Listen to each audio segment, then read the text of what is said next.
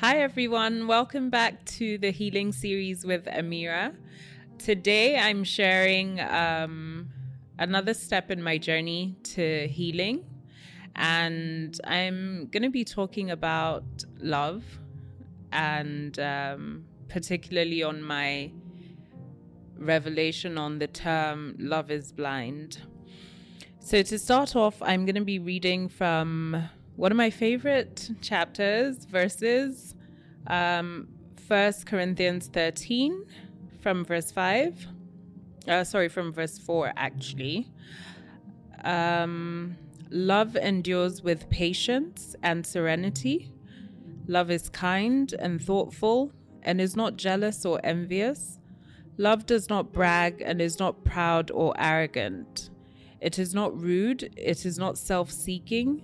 It is not provoked, nor overly sensitive and easily angered. It does not take into account a wrong endured. It does not rejoice at injustice, but rejoices with the truth when right and truth prevail. Love bears all things, regardless of what comes, believes all things, looking for the best in each one, hopes all things, remaining steadfast during difficult times, endures all things without weakening. Love never fails, it never fades nor ends. So essentially, what I get from that is that love is protective. Love always protects. Love is kind. Love is always trusting. It always trusts. It always hopes. It always perseveres. And the key word there for me is always. Love is consistent. It's not something that you choose to do today and discard of tomorrow. It's something that should be, a way of life. And I think this has got to be one of the most difficult things that I've had to learn or process, because it's not very easy, to love people who haven't shown you love.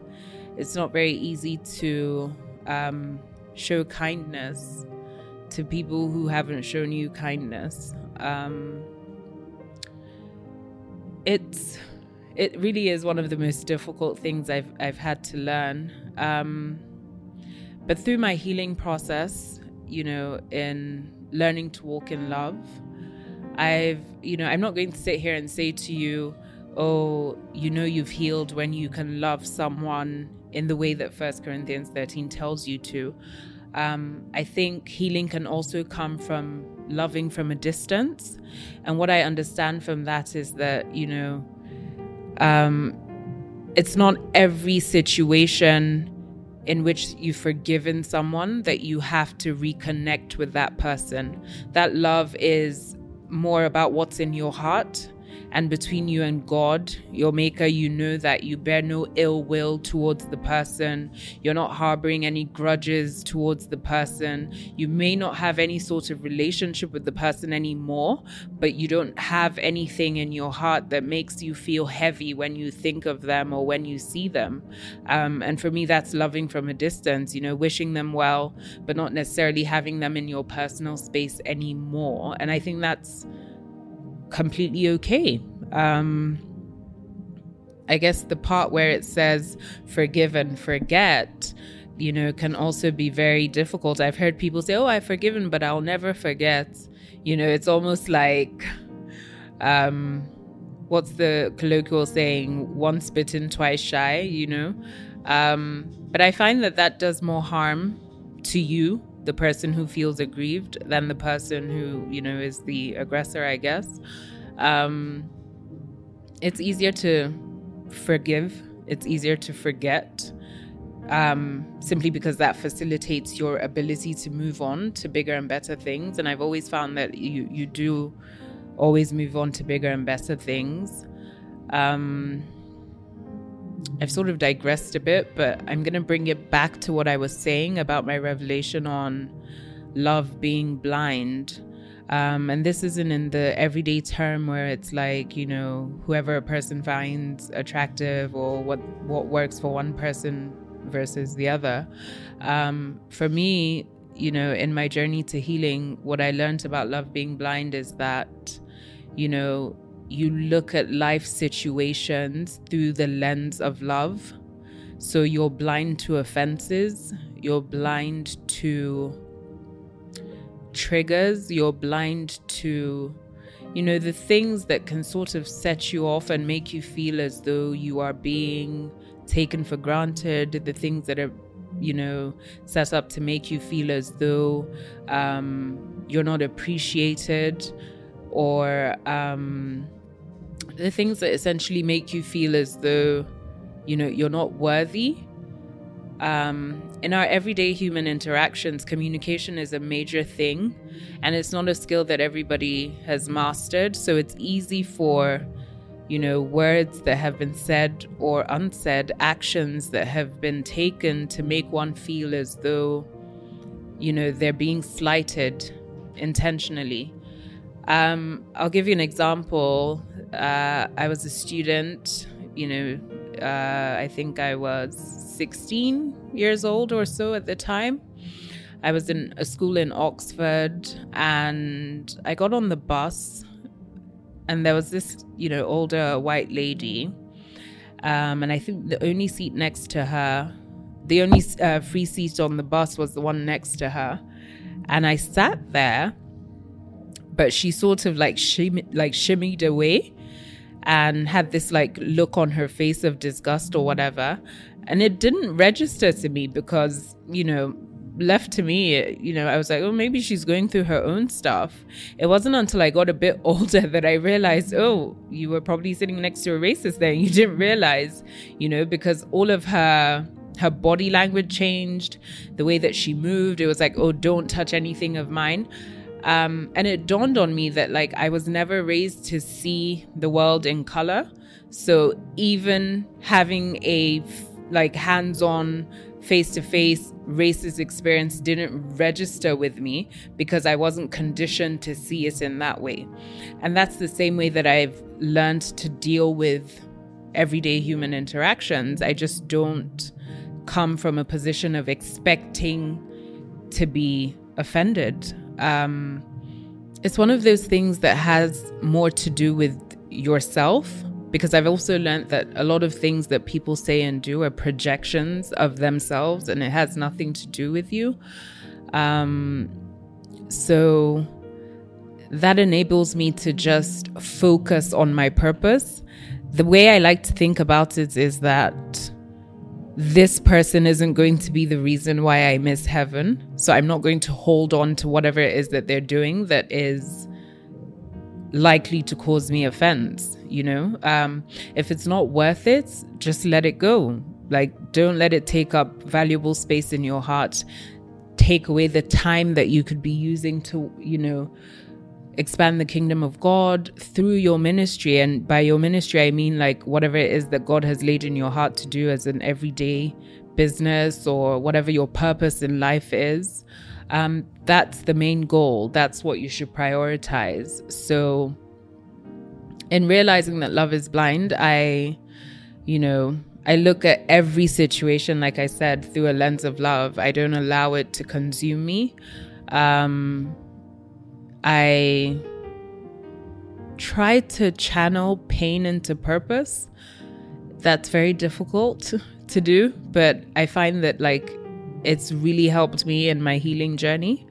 Just taking whatever it is that was supposed to break me or wear me down, and finding the good in that, seeing the refinement in that process of brokenness, coming out with that God confidence from that situation, and building and channeling it into, what God wants me to do with myself ultimately, and the gifts that He's given me. So I just want to sort of elaborate on the issue of forgiveness, because I think this is something that as humans we all struggle with. And, the Bible tells you to forgive swiftly, and, frequently. And I think the human side of us, that's something personally I struggle with. Not because I'm dwelling on the situation. It's just I've taken the lesson that's been learnt here. And the human feeling is sort of like battling with, what the word of God says. So in order to, I guess the way that I work through that is that if I really search myself and I see that I haven't really let go in my heart, haven't let this person go or whatever the situation that has happened go, I just immerse myself further into God's word, because I realize, I need to heal within myself and strengthen myself up to be able to process the situation in the way that God says that I should. I find that there's a culture of because the word says forgive instantly, basically, to paraphrase.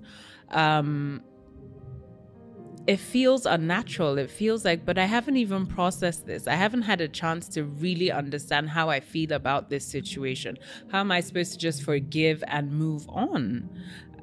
If there's a lesson to be learned here, what's the lesson? Sometimes the lesson doesn't come to you instantly. Sometimes it takes weeks, months, years even to realize that, oh, this is what I was supposed to get out of that. And sometimes until you've realized what the lesson is, you can't let go of the hurt. You can't, quote unquote, forgive. So that's one of the things I think I've battled with. It's one of the things that, I only find respite in God's word, in immersing myself in God's word and fully understanding what it is that his expectations of me are when those offenses creep up. Again, it's just doing away with anything that will make you deviate from his plan, his ultimate goal, his ultimate purpose for your life. I look at offenses as distractions. And I guess keeping my mind in that frame allows me to just forgive, whether I'm ready to or not. I just have to. And forgiveness, again, for me is a thing of the heart. It doesn't mean that we have to reconnect and, hold hands and kumbaya. It's just knowing within myself that it's all good and that I wish you well. I would really love to hear, how you guys deal with the issue of forgiveness, how you're able to process your feelings, your emotions, and get to the point where you've truly forgiven, because I feel like that's a major key in the journey of healing. If you're not able to forgive and let go, you're sort of stuck in the chains of whatever the situation that caused offense is.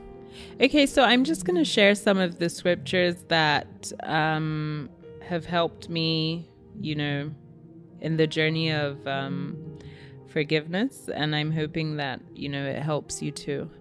So this reading is from Matthew chapter 18, verse 21 to 22. Then Peter came to him and asked, Lord, how many times will my brother sin against me and I forgive him and let it go? Up to 7 times?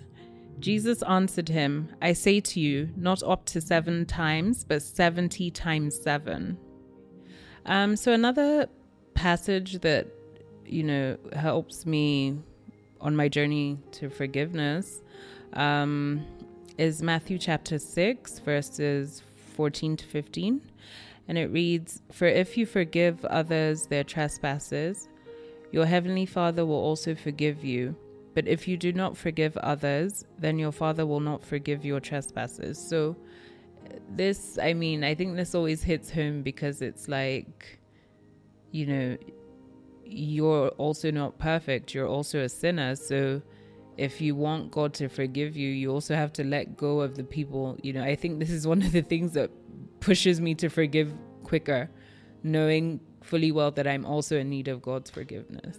And lastly, another verse that gets me through is James chapter 1, verse 19 to 20. And I'm reading from the Amplified Version. Understand this, my beloved brothers and sisters. Let everyone be quick to hear, be a careful, thoughtful listener, slow to speak, a speaker of carefully chosen words, and slow to anger, patient, reflective, forgiving. For the resentful, deep-seated anger of man does not produce the righteousness of God, that standard of behavior which he requires from us.